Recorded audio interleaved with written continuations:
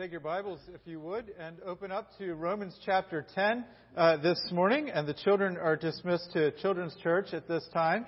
And they always have fun there with Lorna, and we thank Lorna for her work in that. We're going to continue moving through Romans chapter 10, and we're going to be doing verses 5 through 13 this morning. So if you want to open your Bibles or open your Bible apps or flip through your smart pads or whatever phones you have, that's where we are this morning. Follow along as I read the Word of God here for us. For Moses writes about the righteousness that is based on the law, that the person who does the commandments shall live by them. But the righteousness based on faith says, do not say in your heart, who will ascend into heaven, that is, to bring Christ down, or who will descend into the abyss, that is, bring Christ up from the dead. But what does it say? The word is near you, it is in your mouth, it is in your heart. That is the word of faith that we proclaim. Because if you confess with your mouth that Jesus is Lord, and you believe in your heart that God raised him from the dead, you will be saved. For with the heart one believes and is justified, and with the mouth one confesses and is saved. For the Scripture says, everyone who believes in him will not be put to shame, for there is no distinction between Jew and Greek, for the same Lord is Lord of all, bestowing his riches on all who call on him. For everyone who calls on the name of the Lord will be saved. Let's pray this morning. Our gracious God and Heavenly Father, Lord, we come before you today and we want to just give you praise. And we want to ask that you would be at work through the preaching of your word. We ask that you would open our hearts and our eyes and ears to see and hear and understand the beautiful and wonderful treasures that you have given us in your word, that we might delight in you. I pray that we would delight in proclaiming and acknowledging that you are Lord. Lord, I pray that you would give me the words to say as we work through this passage this morning. That as we hear these words, we would be a people who respond in faith. In Jesus' precious name we pray. Amen. We're getting into a passage of Scripture where Paul is going to begin to talk about the importance of the preaching of the Word. In the next section, as we look at in 2 weeks, you'll see that he talks about the importance of taking out the Word and sharing the Word and preaching the Word, because there needs to be a hearing, since faith comes through hearing and hearing through the Word of God. But in this section, we are continuing with this idea of contrasting the idea of getting your righteousness through works or through the law with where does salvation and the gift of righteousness really come from. It comes from Jesus and it is received through faith. Our main point this morning is simply the gospel must be believed so that we might receive righteousness. We need to put our faith and trust in the Lord Jesus Christ in his death and resurrection. If we do not believe in the Lord Jesus Christ, we are not saved. If we don't confess with our mouth and believe in our hearts that God raised him from the dead, we are not saved. The flip side of that is to receive salvation. That is all that we need to do. We do not bring salvation to us by how we live our lives. We do not bring salvation to us by something that we do, by obeying God in some way. Even keeping good commands of God does not bring to us salvation. The gospel must be believed so that we might receive righteousness. Number one this morning, because righteousness comes through faith, we don't do anything to Christ, but we believe. We believe in the Lord Jesus Christ. We put our trust in him. It is an act of faith where I am saying, in effect, I have nothing to give to God. All I have is my sin, but I believe in the Lord Jesus Christ, his death and his resurrection, and through that I receive what He has done on His cross and His resurrection. So we start out with this passage in verse 5. We have this principle that the law lays out. It's a principle of the law, and one must do it. Romans chapter 10, verse 5. For Moses writes about the righteousness that is based on the law, that the person who does the commandments shall live by them. It's a quote or an allusion to Leviticus 18:5. You shall therefore keep my statutes and my rules. If a person does them, he shall live by them. I am the Lord. The law lays out commands of God. And the law gives instruction. But the principle behind the law is do this. Respond in this way. This is how you obey. And in the Old Testament, the law was given as a response for the people of Israel how they should live in the land. And it laid out this very clear principle. Do this and you will live. You will live in the land and it will go well for you. And part of Paul's argument has been in Romans, if you are going to rely on the law for righteousness, if you think that righteousness comes through the Mosaic covenant and the good commands of God, then you're going to have to do everything that it says if you want to live in righteousness and have it. So Paul has said in Romans 2:13, for it is not the hearers of the law who are righteous before God, but the doers of the law who will be justified. If you are going to seek a righteousness before God through the law, you have to do everything that the law lays out. And this is the point that he made that we looked at last week. That Jewish people at this time were pursuing a righteousness from the law, not through faith. They weren't trusting God. They weren't looking for the Messiah. They rejected the Messiah when He came.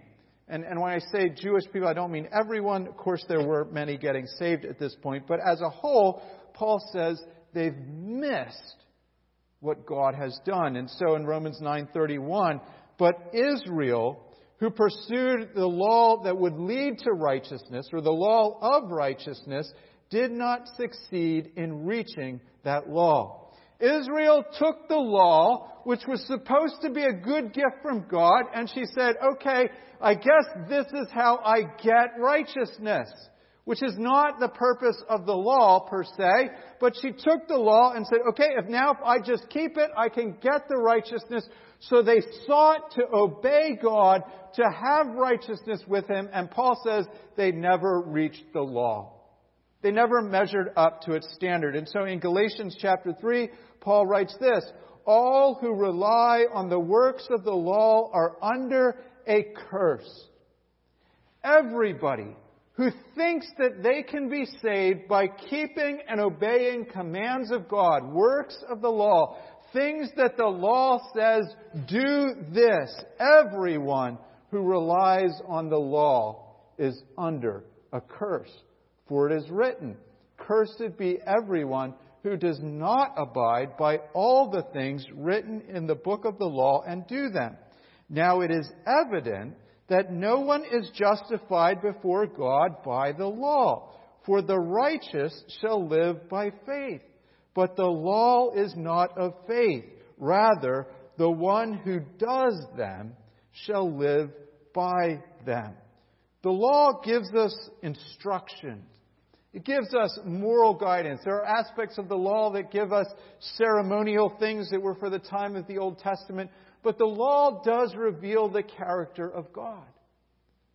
But all of those commands also reveal something.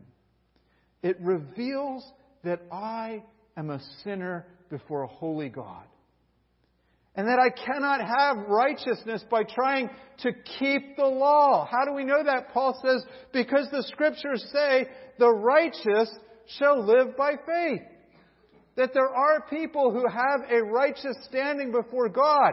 Where does that come from? That comes from believing on the Lord Jesus Christ and receiving Him through faith.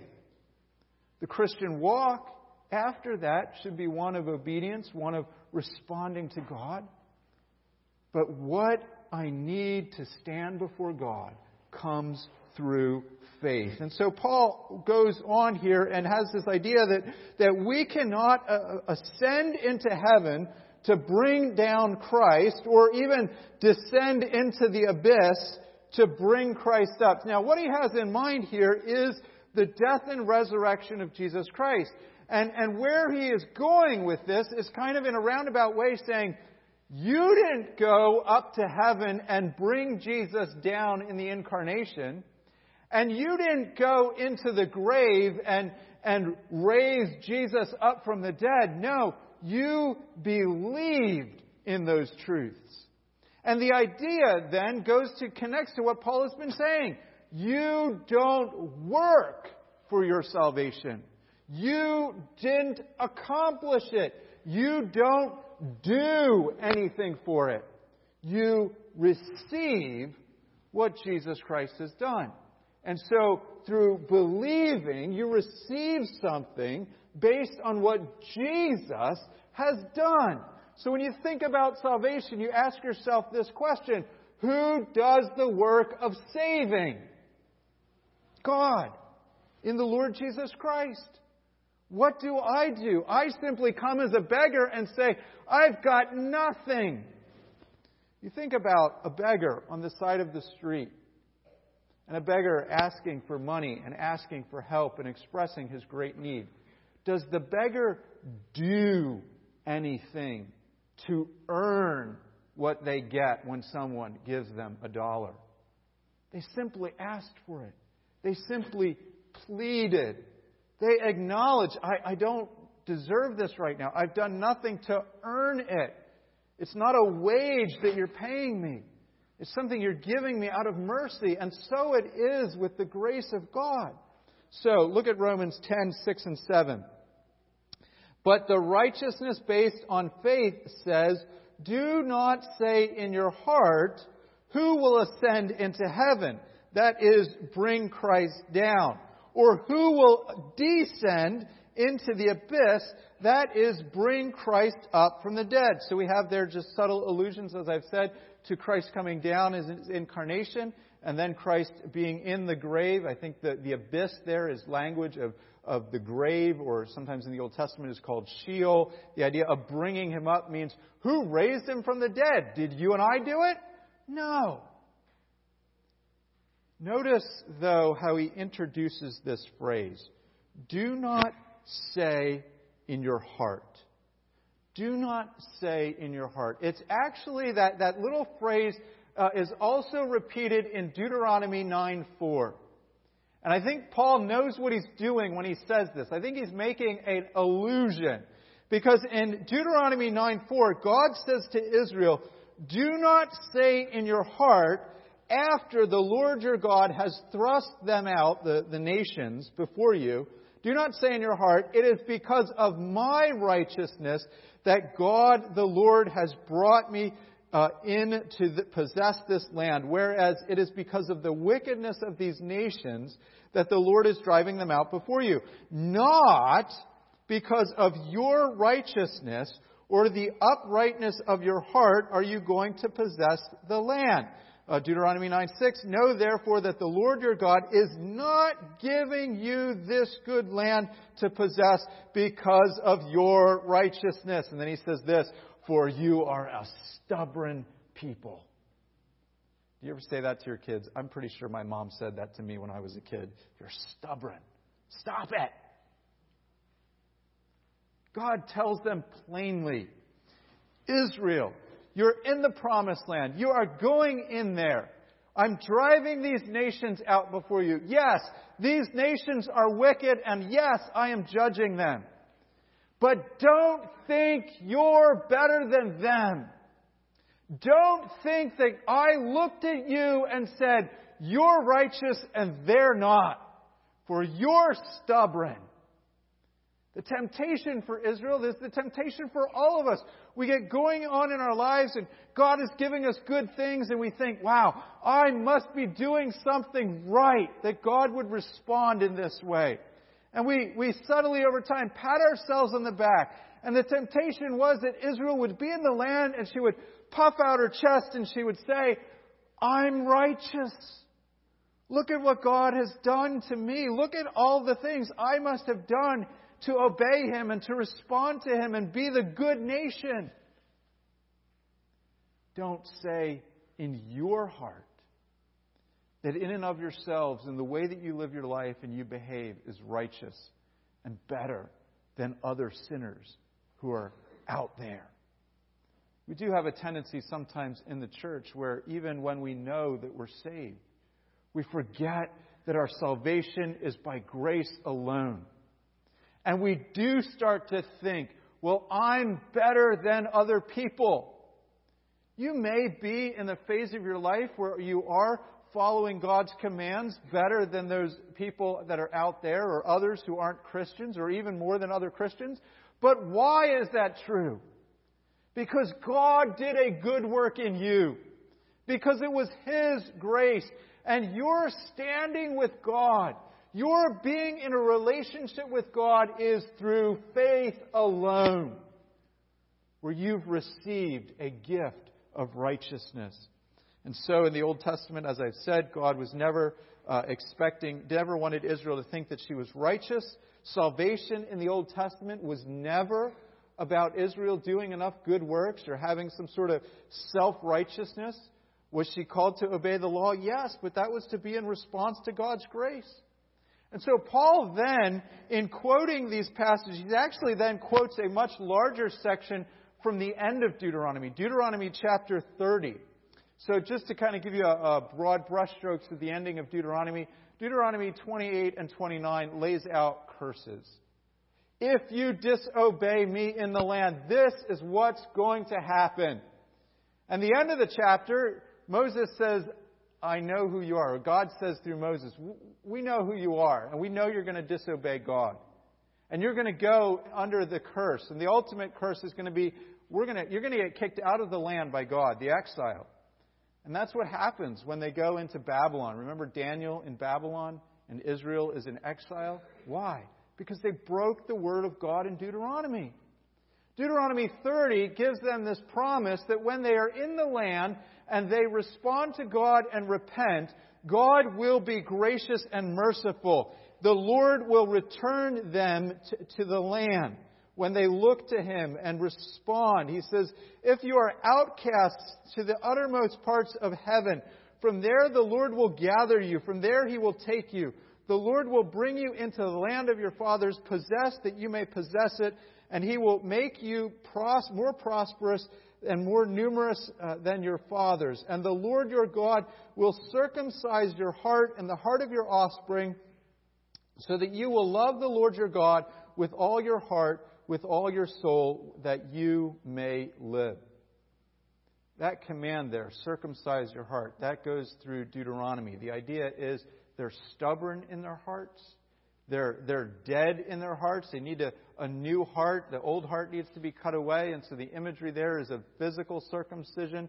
But God's saying you need a new heart, a circumcision of your heart. That actually is in Jeremiah and Ezekiel as the promise of the new covenant.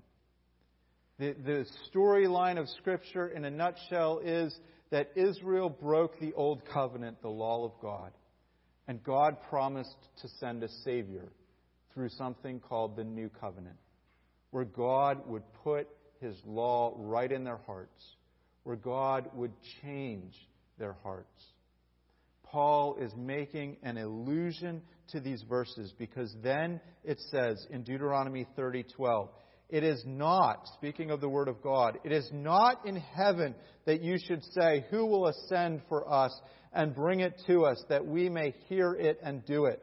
Neither is it beyond the sea that you shall say, who will go over the sea for us and bring it to us, that we may hear and do it. The word is very near you. It is in your mouth. It is in your heart.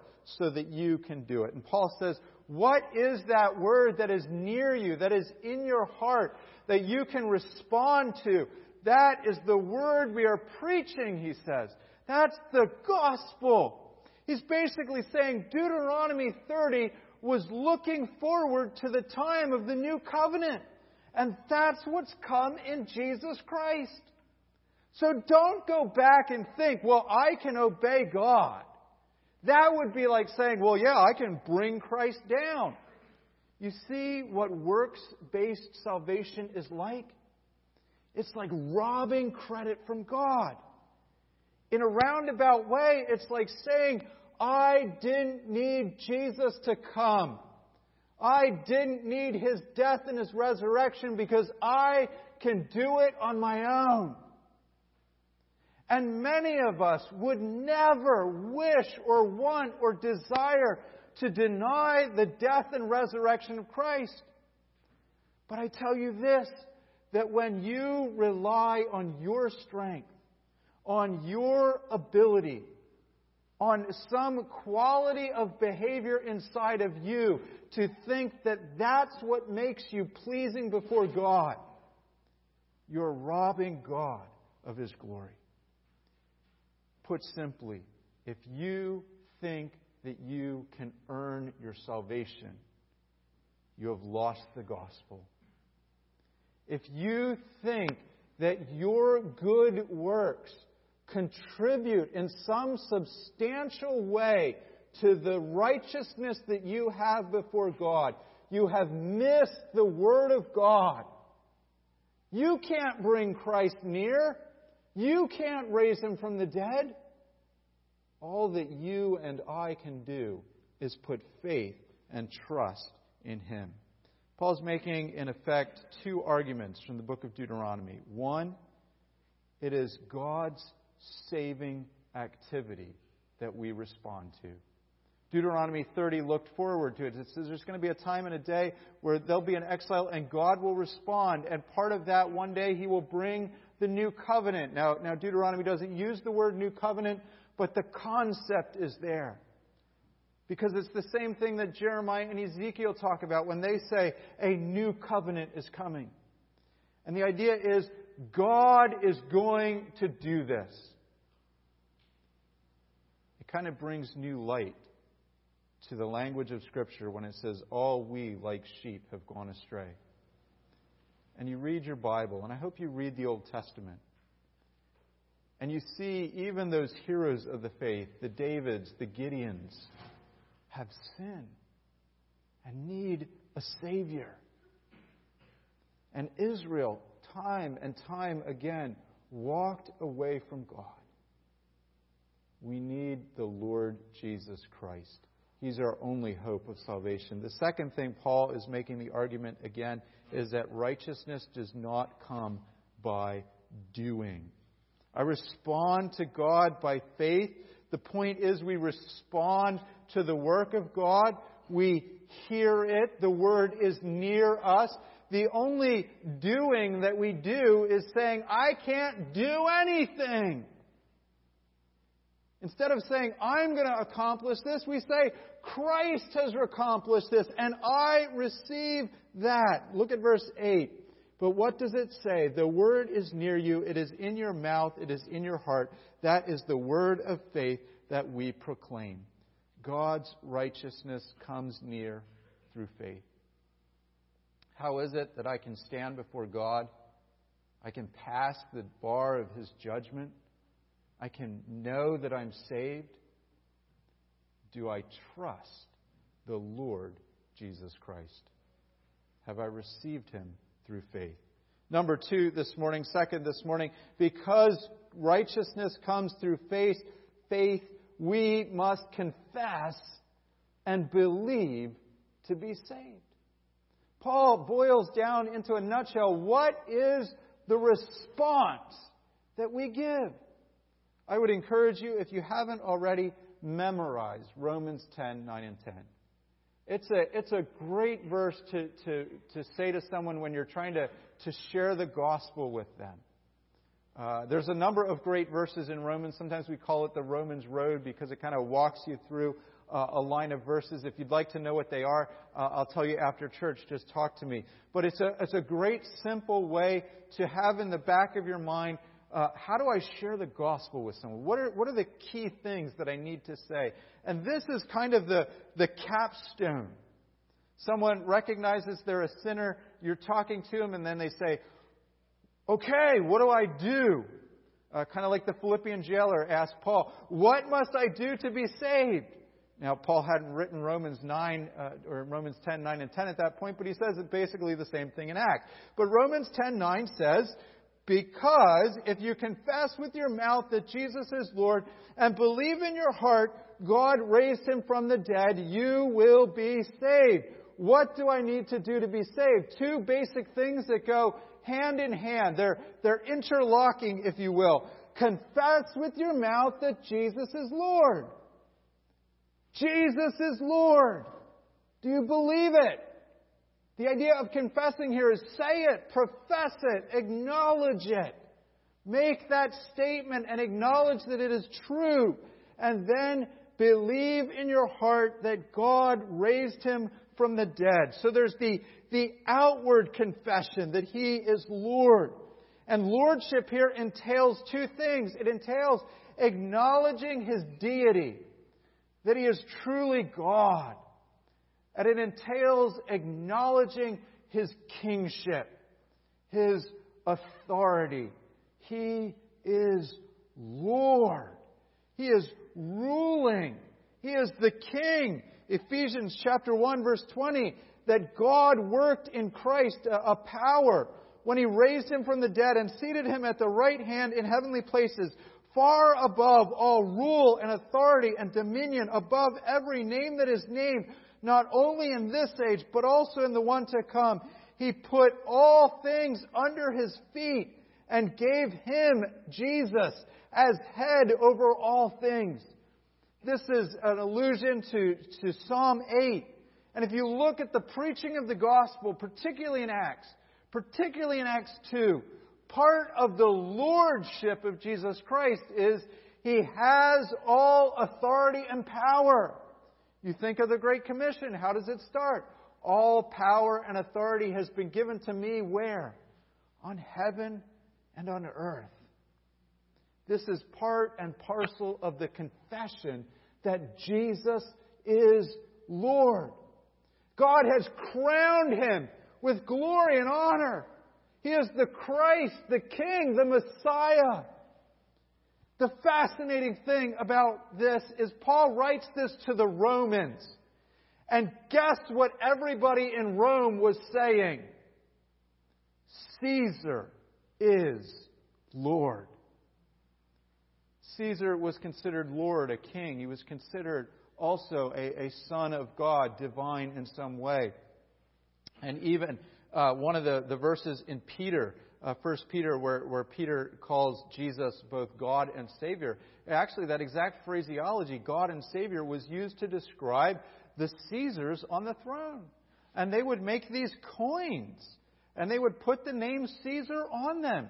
So, we say on our money, in God we trust, and we're passing it out, and in theory we should all remember that. As they're buying things in the market, even as a Christian, they have to use money. And they're passing around coins that are reminding them who's the boss, who's in charge, who's the Lord of the empire. Caesar. This is why Paul will go on in chapter 13 and say, yes, but you do have to submit to the government. You don't worship Caesar, but you have to obey him as the authority that God has established. And yet, Paul calls Christians to profess Jesus is Lord. And there were times in the Roman Empire and after the days of Paul, even when there was Roman persecution, that this was one of the sticking points. They professed that Jesus was Lord, not Caesar. And there was a line in the sand that this profession of faith was countercultural. That they were, in a sense, taking their life in their own hands to publicly confess, even in a private church setting, to publicly say something like that. Yes, I believe Jesus is Lord. There could have been agents of Caesar there. Much like in communist countries, where people have to keep quiet what they believe and gather in secret. And yet they profess this. Jesus is Lord. This was not a private faith that you just keep quiet. And yet, Paul tells us it's not merely an empty confession. In other words, it's not just something that we say with our mouth. If we just utter these words, then suddenly we're saved. You can't go up to a stranger on the street and say, hey, could you just do me a favor, just humor me, and just say the words, Jesus is Lord. And they go, okay, Jesus is Lord. Great, you're saved. Good, on to the next person. That's not evangelism. Because here you'll see that you need to believe in your heart that God raised Him from the dead. Now, this assumes you're also believing that He died on the cross, because you wouldn't need to believe in a resurrection if you didn't believe in the death as well. So Paul's not minimizing believing in His death and the purchase on the cross, but Paul is highlighting the most controversial fact. You need to believe in your heart that God raised Him from the dead. There are other passages that tell us we need to believe Jesus is the Son of God, that we need to believe that He died and rose again as well. Paul says these are matters of first importance in 1 Corinthians 15, the core of the gospel. But you have to believe in your heart. You have to be putting trust and saying, yeah, Jesus didn't just stay dead. God raised Him up. And part of that raising Him up is He seated Him at the right hand of the Father. God raised Him from the dead. He is alive. And where is He now? The fulfillment of Psalm 110:1. Sit at my right hand until I make all the enemies a footstool under your feet. That's being Lord. Sitting at God's right hand, ruling over all creation. And then Paul says in verse 10, with the heart one believes and is justified. With the mouth one confesses and is saved. So just understand this. Paul is taking this together. He's not telling you can do half. This isn't like a two-step process. If you believe Jesus rose from the dead in your heart, that's good. And then later on, if you confess Him as Lord, great. Paul is saying, these are the interlocking things that bring salvation to you. With your heart, you believe.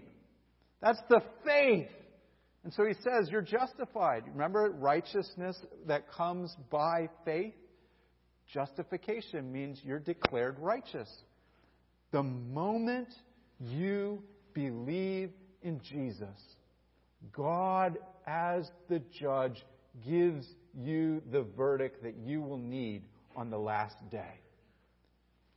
The gavel comes down from the judge, and He declares you to be righteous because you trusted Christ. Righteousness is not something that you add to your life in this sense. Righteousness is what you receive when you believe. And when you believe, you know that you're going to heaven because you have now a righteousness from God.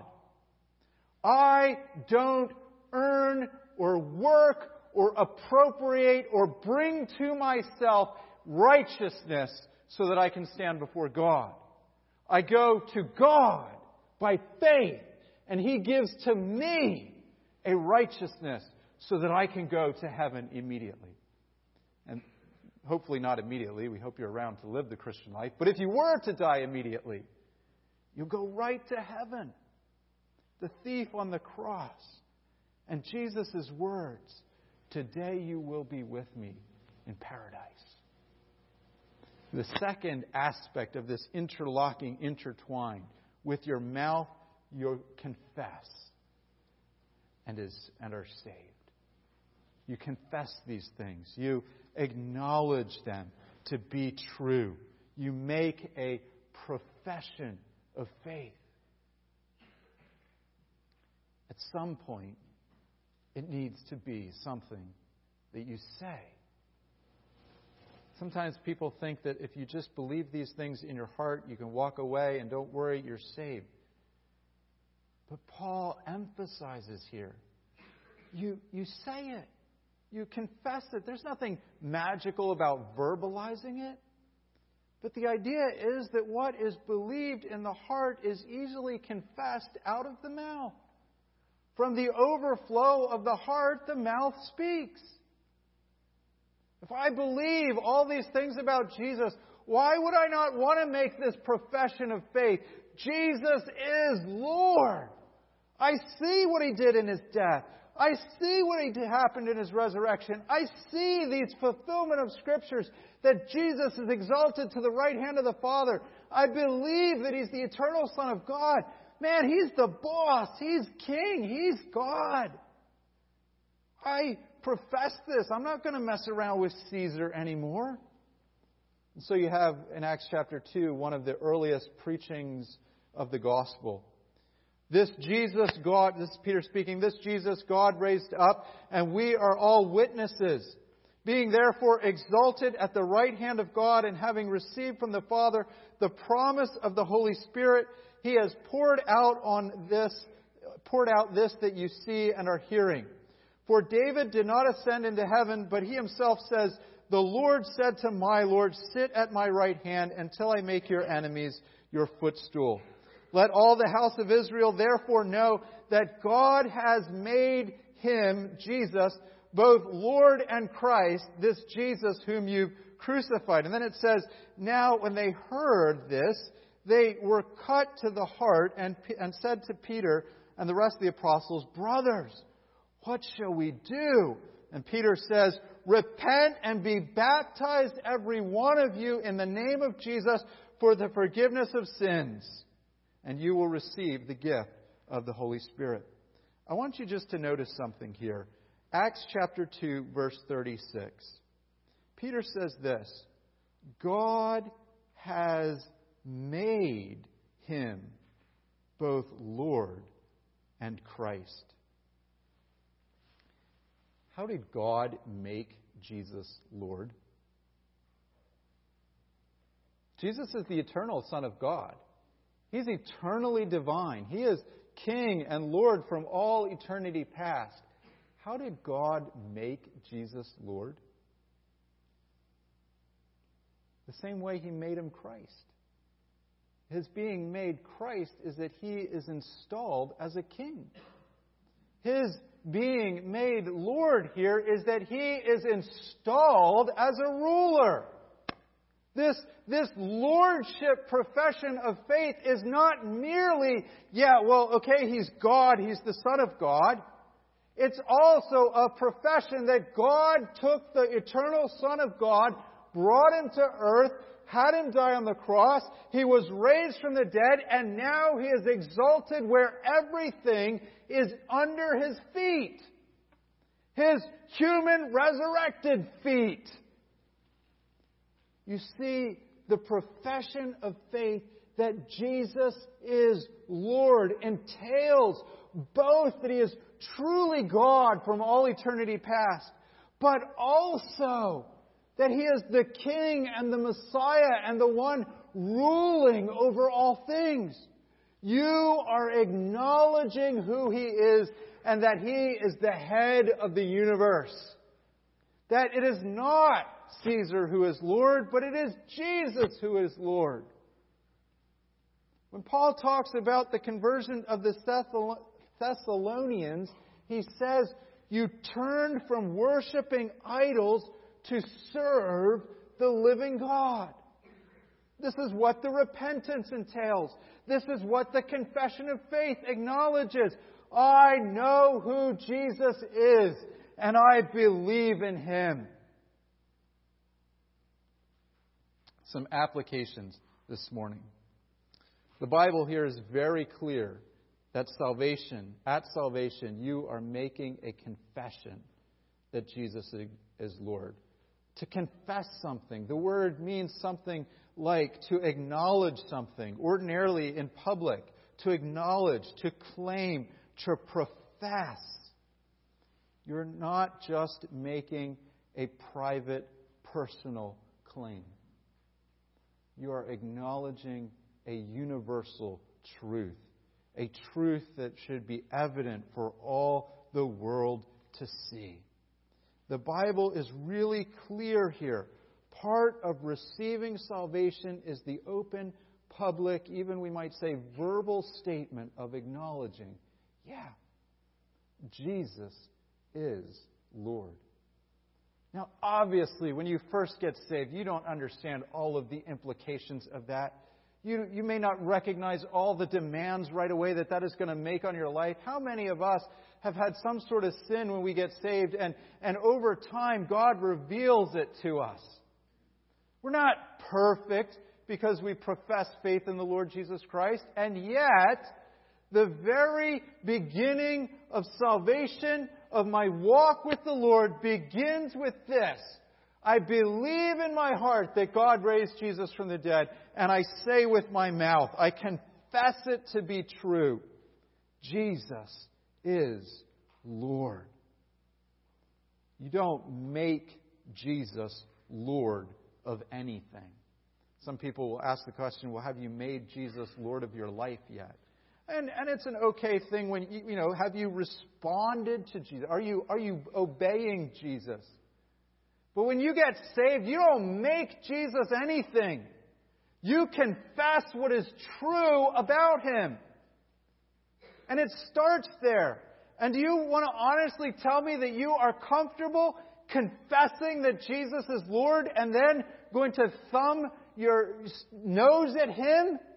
Well, I confessed He was Lord. What more does He want? Why should I follow Him? You just came before the King of Kings and the Lord of Lords and acknowledged who He is.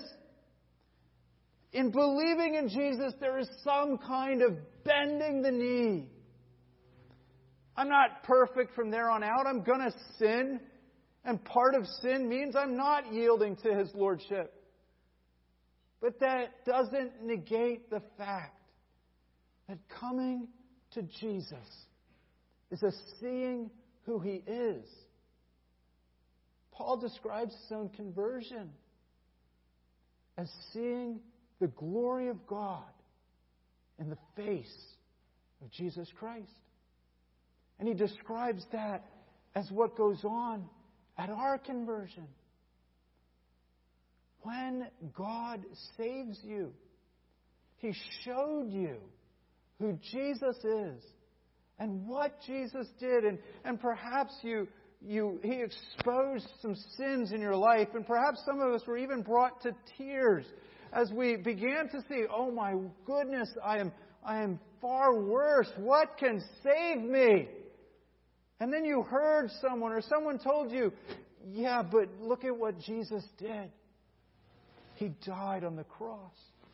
And He conquered sin and death. And we know He conquered it because He rose again from the dead.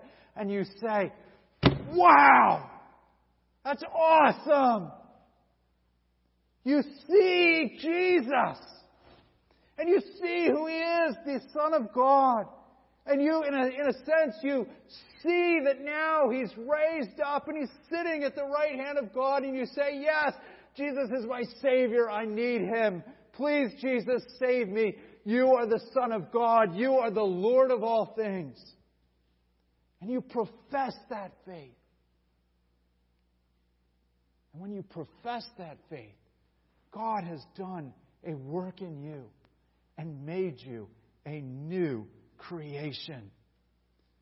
Salvation comes through belief. Notice how the passage ends. For everyone who believes in Him will not be put to shame. Then in verse 12, for there is no distinction between Jew and Greek, for the same Lord is Lord of all, bestowing all of His riches on all who call on Him. For everyone who calls on the name of the Lord will be saved. Three quick things that I want you to see from this passage, and we'll actually work through the verses backwards. Number 1, verse 13. Everyone who calls on the name of the Lord will be saved. That's actually a quote from Joel 2:32. And in Joel 2:32, it says, everyone who calls on the name of Yahweh, Jehovah, will be saved. Jesus is Jehovah, the God of the Old Testament. God is one God, but three persons, Father, Son, and Holy Spirit. And Paul takes this verse that has the divine name here in the Old Testament, and he says it in a context where he's telling you, whose name do you call on? The name of the Lord. Who is the Lord? Jesus. Jesus is truly and fully divine. That Old Testament name for God is applied to Him right here. Second, notice that everybody is saved the same way. Jew, Greek, rich person, poor person, African, Asian, South American, European. We are all saved through calling on the name of the Lord, because the same Lord is Lord of all. Jesus is the Lord of all things. And one day every knee will bow and every tongue will confess that Jesus Christ is Lord, to the glory of God the Father. Philippians chapter 2. Won't you profess that now? Won't you make that confession now? See who He is. Put faith and trust in Him now, so that at the day of judgment you are not bending the knee because you are forced to, but you are bending the knee because you delight in seeing your Savior realized. And then lastly, verse 11. For the Scriptures say, everyone who believes in Him will not be put to shame. I want to make this personal application about shame. Sometimes some of us have had really deep, hard experiences with shame. Maybe we've been humiliated. Maybe we've been embarrassed. Maybe we've gone through some kind of depression. Maybe we've been at a spot, even in our Christian life, where people were so mocking us and making fun of us, we began to wonder, why do I even believe in Jesus? When it says here, everyone who believes in Him will not be put to shame, it doesn't mean that people in this life won't try to shame us, that we won't go through something where others are acting and we feel shameful. It means that at the end of the day, when you stand before God, you will never look back and regret, why did I put my faith and trust in the Lord Jesus Christ? You will not, on the day of your death, show up at the gates of heaven and be mocked and be laughed at and jeered. And, oh, you thought you were going to get in here? That's a good one. You will not be kicked away. You won't even be ushered in the back door. Everyone who calls on the name of the Lord will be saved. Those who put their faith and trust in Him will not be put to shame. There is a day where your faith will be vindicated. It will be brought to light, and God will show everyone, yes, this is my child whom I delight in. Because they put their faith and trust in the Lord Jesus Christ. And on the day of judgment, there will be people who have mocked and jeered and made fun of Christians and thought it was just a bunch of hocus pocus. And they will stand before God and they will see the redeemed of God. And those who shamed you will be put to shame. But if you trusted in the Lord Jesus Christ, you will find it was worth it. You will not be put to shame. And I pray that wherever you are in your life today, that would be a confession that you believe Jesus is Lord. And whatever you are going through, you would have that hope of the future. Do not give up here and now. Do not feel overwhelmed and shamed. Cling to this promise. Let's close in a word of prayer. Our gracious God and Heavenly Father, Lord, we come before you today and we just want to delight ourselves in you. We want to delight ourselves in Jesus, that He is the Lord, that you are wonderful, that you are awesome. I pray that we would be a people who delight in sharing this word, of proclaiming the gospel, of announcing and heralding to others that Jesus really is Lord. And if people put their faith and trust in Him, they will be saved. We pray that you would remind us of our confession today. Remind us as well that the strength of our salvation does not reside in our ability to confess in you, but it resides in your mighty power to save. And that we trust you to do the work of saving us. Oh God, be merciful to us.